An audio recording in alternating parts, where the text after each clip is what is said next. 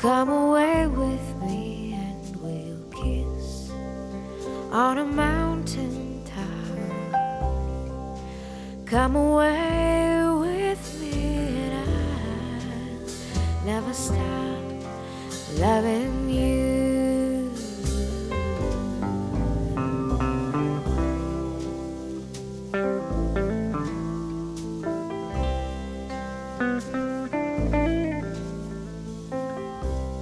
Breakage. When the doorbell rang, Cal got off the bed and went into the office room to crack the blinds enough to see who it was. The way she slouched, one hand on her hip, puzzled him. Also how she was dressed. She looked straight out of a 30s private eye flick, with her hat and ankle-length skirt, a purse dangling from one hand. He started for the front door, thought better of it, and swerved into the hall bathroom to check himself out. He was a mess. He hadn't worked a shift last night, but still he'd helped close the bar. In fact, he'd quit tending bar a month ago, thinking he'd have sold the house by now. He ran a comb through his hair and tucked in his T-shirt. Hoping it was someone from the realty company or someone who'd seen the sign, he opened the door. "Hello," he said. "Can I help you?" "Maybe," she said. The sun was behind the house, and he had to search out her features. "Tri-City Realty suggested I put your house on my list of possibles." Her smile was tired, but pleasant. "Hope I'm not intruding?" "Not at all." He made opening the door and inviting her in as grand a gesture as possible under the circumstances. It must be late afternoon, and he'd had nothing to eat all day but the last of a jar of kosher pickles and some anchovy-stuffed cocktail olives. My name's Cal Noonan." "Alice Brookmeyer." Her hand felt warm and dry in his. "Pardon the way the place looks." Letting his hand drift out to display the home's interior, he realized that things didn't look bad. They just looked absent, since Marilyn had split with all of the main furniture. The woman had turned from him and was gazing at the sliding glass doors to the patio, the golf course beyond. He waited until she returned her attention to him. 17th fairway, he said. "Look left, you can see the tee. Right, and there's the green." "I'm not much into golf," she said. "Yeah, but you've got to admit it's one hell of a view." "That's true." Her smile was crooked, and there was something about her eyes. They had that Jessica Lange oddness that seemed more suited for an animal. "You from this area?" "Pretty much." "Then you know you'll rarely need air or heat." "Mean temperature is better than Hawaii's," she put in, smiling bigger. 20 minutes from the beach? 30. "Then you know the drill." "Pretty much." "Well," he said, "follow me and I'll show you around." He led her into the hall. "Right here is where I made the golf cart garage into an office." He didn't tell her he'd done it for Marilyn. Instead, he told her, "It's where I do my writing."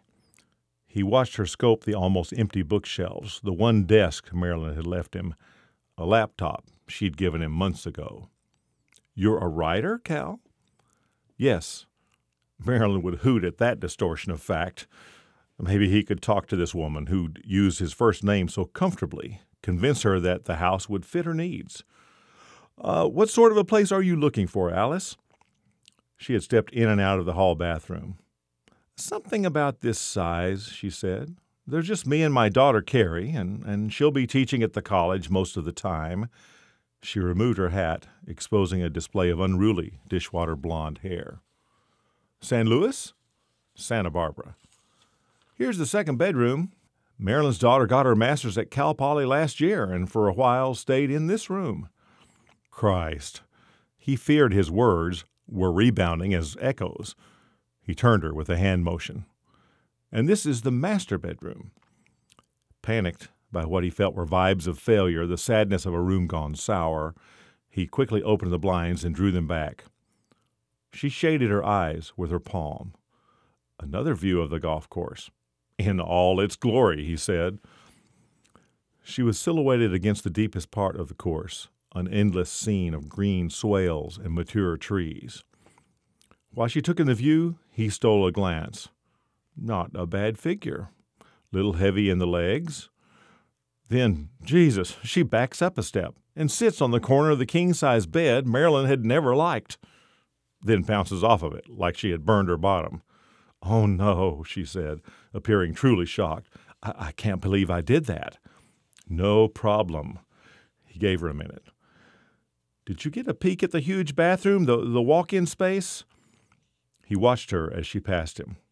She was blushing, and he smiled, thinking how they were just a pair of veterans, both in their roaring 40s. Desperate years, he knew from his profession. When she came out of the bath and vanity area, he said, "Did you notice the jacuzzi?" He cut off the urge to say how it helped to relax aging muscles. She went left toward the hall. "How about the kitchen?" she asked. "Can I get a peek at that?" The hand gesture again, like he was a practiced host. "After you." He snapped on a hall light. Now he'd make his assessment. Yes, they'd make quite a pair. But first, some questions. I didn't see your car. I walked there from the main gate. Husband drop you off?" They were in the kitchen. She was looking out the window toward the houses across the street. "I'm divorced," she said. "Have been since Carrie was 15. She seemed riveted on something out front. "You?" She turned, and there came that blush again. I had no right to ask you that." "That's okay," he said. "Marilyn is a girlfriend, but I've been divorced before. Twice, but he didn't feel the need to go there." "Kids?" "A son." From the first wife. Last he'd heard, Mark was living in Europe. He has a business in Germany." She nodded and began to swing her purse in a slow rhythm as if offering him to say more. He crossed his arms. "So how did you get to the main gate?" "Carrie left me to look at your house while she drove up to the Mesa to check out some others on our list." Should he buy that? Why not? As they walked into the main room's dining area, he spread his hand toward the patio. "We never felt the need for blinds on these doors. From out on the course, you really can't see up here." She shaded her eyes with her hand. "I imagine it's quiet." "Yes." He'd set up a card table and a couple of metal chairs for his frozen dinners. Would you care to sit down?" Seated across from her, he began in his most conspiratorial voice. "I'm going to come clean with you, Miss Brookmeyer." "Alice." "Yes," he said. "Well, Alice, here's the deal. Marilyn and I made a down payment on this house 2 years ago when the market was jumping." He leaned back to gauge her reaction. She'd placed her hand on the table, fingers spread. No rings. "Well," he went on, "I don't have to tell you how the economy has taken a nosedive." "No." Her composure added to her mystery, and he tried to read her face. She had those eyes, he conceded, and something else there at the corners of her mouth. "I understand," she added softly. That was it. She understood. Not just the economy. He was sure she meant more than that.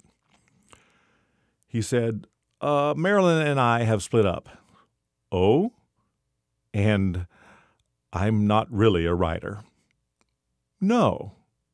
There it came, that softness around the mouth, the way her eyes settled on him, the day's last sunlight mirrored differently in each iris. "I'm a bartender," he said. "Marilyn is the writer. She just got her second book deal." He chuckled. "She writes children's books." "Wow." And she chuckled too.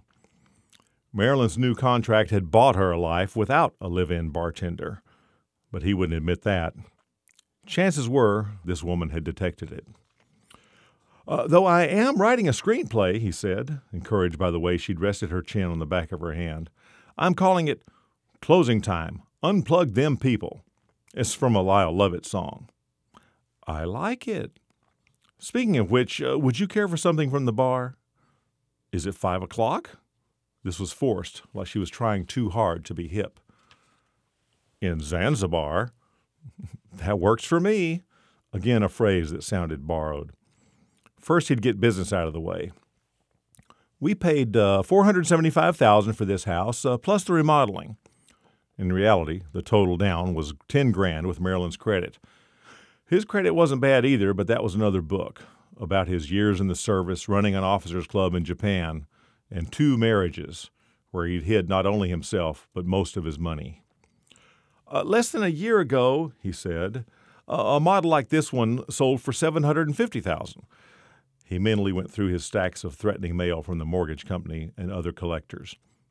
Right now, if someone offered me $500,000, I'd hand him the key. That's pretty close to what I figured, she said, arranging her hat and purse on the table in front of her. His cell phone rang in the bedroom. Hold that thought, he said. I'll be right back. Cal answered the phone. It was Donna at Tri-City, asking if he'd had anyone come by about the house. We've had a report about an Alice Brookmeyer, Donna said. The way she said this, like it was a name on an official report, sent a chill through him. Hold on, Donna. He stepped out of the bedroom, looked down the hall. Alice was standing with her back to him. He craned his neck. She had taken off her shoes, and from what he could tell, was barefooted. Had she been wearing stockings? Jesus. She turned around, catching him with those eyes, smiling. He smiled back and held up one finger, mouthing 1 minute, as if they were at that point where such intimate gestures were natural. Back in the bedroom, he spoke softly into his mobile. What about her? Donna asked. Has she been there? No. You sure? Why wouldn't I be? No reason, Donna said. But we've heard that she's scoping out our listings. So? We've heard some alarming things. Like what? That she's a glass breaker. Donna sounded like she'd clamped off a giggle. That people have had trouble with her before, breaking windows and stuff. Her daughter has evidently been looking for her. From what she told Mr. Roberts, her mother has a psychosis of some kind. A what? Cal, are you listening? Hello? I said the woman breaks glass. From what Mr. Roberts says, she's wanted. Wanted? By whom? I don't know. Donna sounded exasperated. Mr. Roberts has left, she said, but he was talking to someone who knew her background. You sound like a gossip monger. Gossip monger? That's not very nice. We'll talk about it over a drink at Highway 1, Friday, when you get off. Cal, Donna said, you don't work there anymore, remember? How about you concentrate on selling my house and don't worry about where I work? Not my fault you put your name on the dotted line. Mr. Roberts warned you that Donald Aspen didn't have your best interests in mind. I'd say that's astute, Donna. Donald freaking Aspen ran off with my girlfriend and left me holding the mortgage. Because you thought you could outthink him. He tried to come up with something aimed at her and Tri-City being the only winners. Somebody was making a killing in this disaster. But what did he know? He was just a bartender. See you Friday, he said. Maybe you can bring Freddie Mac with you. Hell, bring Fannie Mae too. One of them should have enough bailout cash to buy a round or two. Why don't you ask that Carol thing across the street from you, the one who claims she's writing that old movie director's memoirs? You've been playing golf with her all the time. Twice. I played with that Carol thing twice, and she'd beaten him both times. She's an ex-pro, for Christ's sake.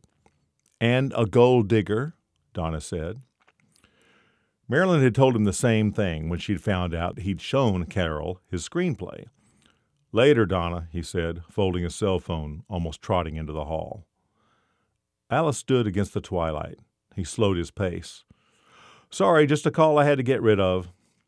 She was dropping a cell phone into her purse. I understand. He looked at her eyes, her bare feet, then back at her eyes, wondering what else had she put in her bag. Looks like you got a call, too. My daughter, Carrie. Problem? Just that she is still up on the mesa and will be for quite some time. She smiled. I can call her later. Later. Good word, he thought, the way it seemed to open things up, provide room to assay the situation, make the right decisions. He walked into the kitchen and checked his liquor cabinet. What's your favorite drink? Martini. Just like that. This odd woman he'd never seen before, standing there with that slouching posture, natural slope to her small breasts, ankles not nearly as heavy without the clunky shoes, ordering a martini. What's your favorite year? Gosh, I'm not sure. Pick one. 1962. He grinned. Probably the year she was born. Made her 47, a year younger than him. Well, he had her beaten mileage. Classic 62 martini, he said in a stage voice. Tanqueray gin in a Cointreau rinse glass, garnished with an anchovy-stuffed olive. You're kidding. Nope. In truth, he'd picked the classic 57 because of what he had on hand. Just part of my shtick. She advanced a step, her hands clenched in front of her. This is truly exciting. I'm going to have to use triple sec for Cointreau, but I'll promise not to bruise the gin. You know who said that? She asked. James Bond? Somerset Maugham. Cal closed his eyes, putting that one on file. I'll have to remember that. They were on their refills. He held his drink high. Here's to you finding a house you like. He clinked his glass against hers. Whether it's this one or not. Thank you. She tasted the drink. This is better than the first. Cal felt the cold gin curl into his stomach, a hint of it rushing into that point right between his eyes. I meant that about the house. I know you did. There had been a moment when he'd set their first drinks on coasters bearing the Highway 1 logo, when he'd suffered that funky feeling.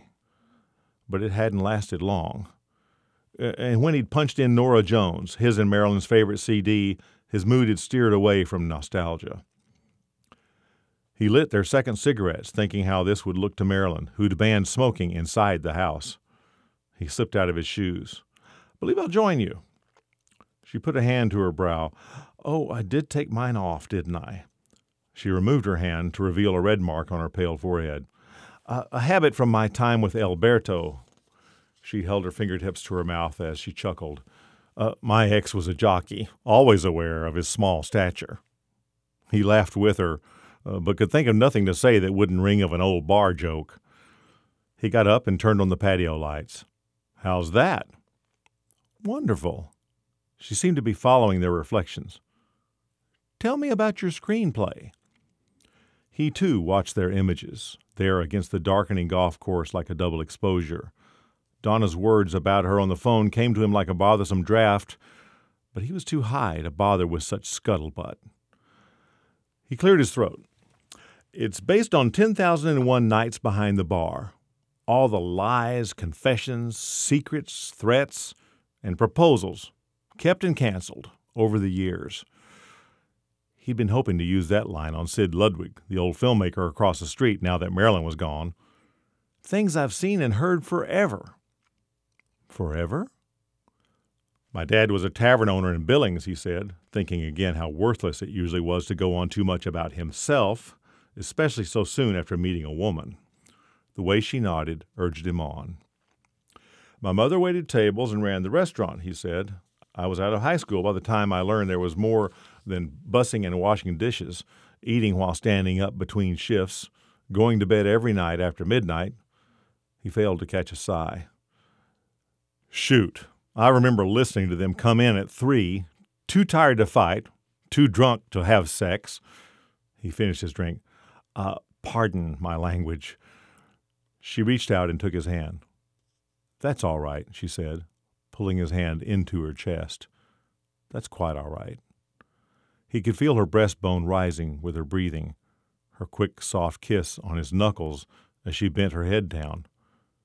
When he tried to make light of this little outburst, he felt his throat close down on his first word. He lowered his head and for a moment felt her hair brush his cheek. He finally swallowed. How about another drink? Still holding his hand in hers, she asked, Do you happen to have any wine?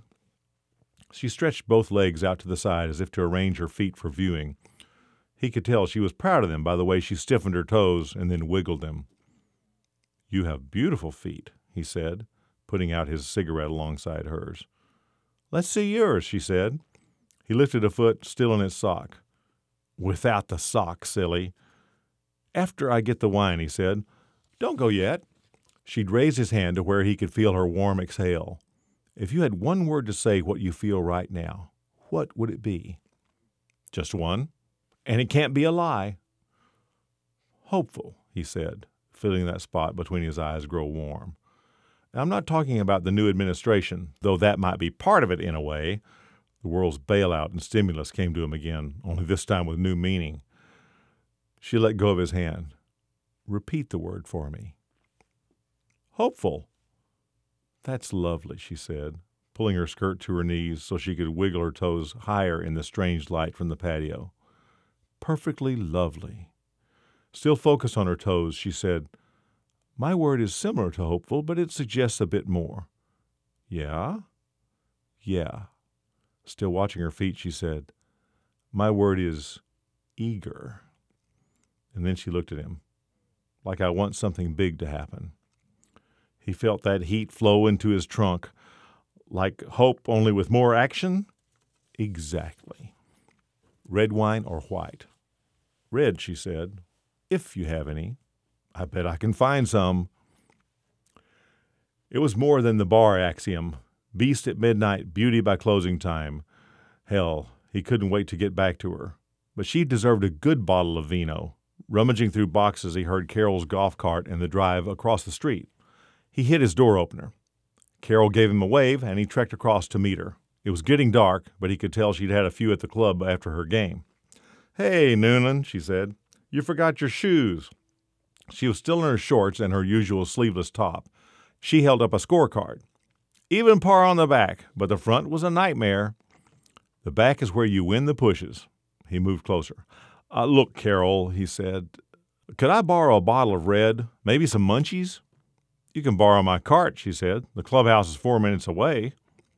Glancing back at his house, he couldn't see a thing in the window over the sink, and all the other views open to the golf course. He looked back at Carol. "I promise to repay you." She yanked her cap down and peered at his house. "They said in the clubhouse there's a strange woman wandering around this side of the course." She rocked back on her heels. "And if anyone can be flypaper for that sort, it's you, Noonan." "Come on, Carol. I'm begging."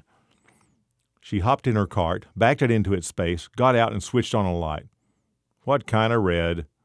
"Anything." It seemed forever before she was back with a bottle of wine and a bag full of snacks.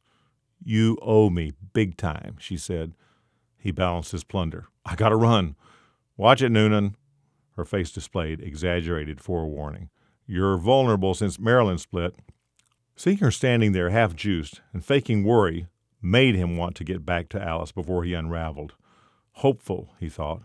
Eager, he thought. He almost stumbled as he turned to shuffle across the street. Midway, he picked up the pace, feeling torn between joy and panic. Once more, he looked at his kitchen window. For a moment, he thought he saw Alice gliding past his view. He hoped she hadn't heard anything that would suggest he'd betrayed her. In his garage, he managed to find 2 bottles of $2 Chuck Cabernet. Never know, he thought. The one Carol gave him might not be enough. He pressed the garage opener with his elbow. As the door came down, he caught one last look at Carol, her body angled as if the descending door was a final act curtain. This filled him with glee. God, he couldn't wait to tell Alice about it. Inside, he saw her immediately. She was laughing almost silently as she moved toward him. "Did you have to go borrow some wine?" she asked. "Yeah," he said. "Did you get a look at Miss Scruples over there?" This time her laugh broke loud and hearty. "Sure did." He set the snacks on the sink board. "Goodies," he announced. Then he put down the borrowed wine next. "I think it's from that new winery in Paso Robles." She turned the bottle to read the label. "Looks like a fine Merlot." He carried both $2 Chucks and a corkscrew into the dining area and put them on the card table. She had turned on a lamp that offered a soft glow. Also, she'd restarted the CD player. He placed his hand in the small of her back and turned her once, as if in a dance. She moved effortlessly, and he felt his own muscles relax. When he began opening the first bottle, she moved around him to watch. After he opened the second one, he faced the patio. Observing their reflections, he said, "Cheers." She copied the way he'd lifted his bottle. "Cheers." They drank in tandem. God, the sound of their drinking from the bottle, it had an eternal sound, as if they were gulping fuel. He felt a portion of the warm wine ooze from the corners of his mouth, small rivulets coursing over his chin and down to the V in his neck. The stopping point for him came at the same instant it did for her. They laughed together, with wine-smeared mouths and heaving chests. When he put his bottle down, she followed suit. He took his time replacing the corks. They stood as teammates, fixated again on their reflections. "It's like we've transferred ourselves into our mirrored images," he said. "We can get us back," she said. "Sure." He reached for his bottle, gripping the neck cross-handed. There in the glass she did the same. He waited, feeling better than he had in weeks. Maybe better than ever, since this moment seemed as close as he'd ever get to freedom. "It's all right," she said. Again he hesitated, his pulse pounding in his throat. He watched her reflected face, then just her hand. She hadn't moved, but her words were so close. They came to him as if they were his own whisper. He checked the glass to see if her lips had parted. "Yes." "You go first," she said.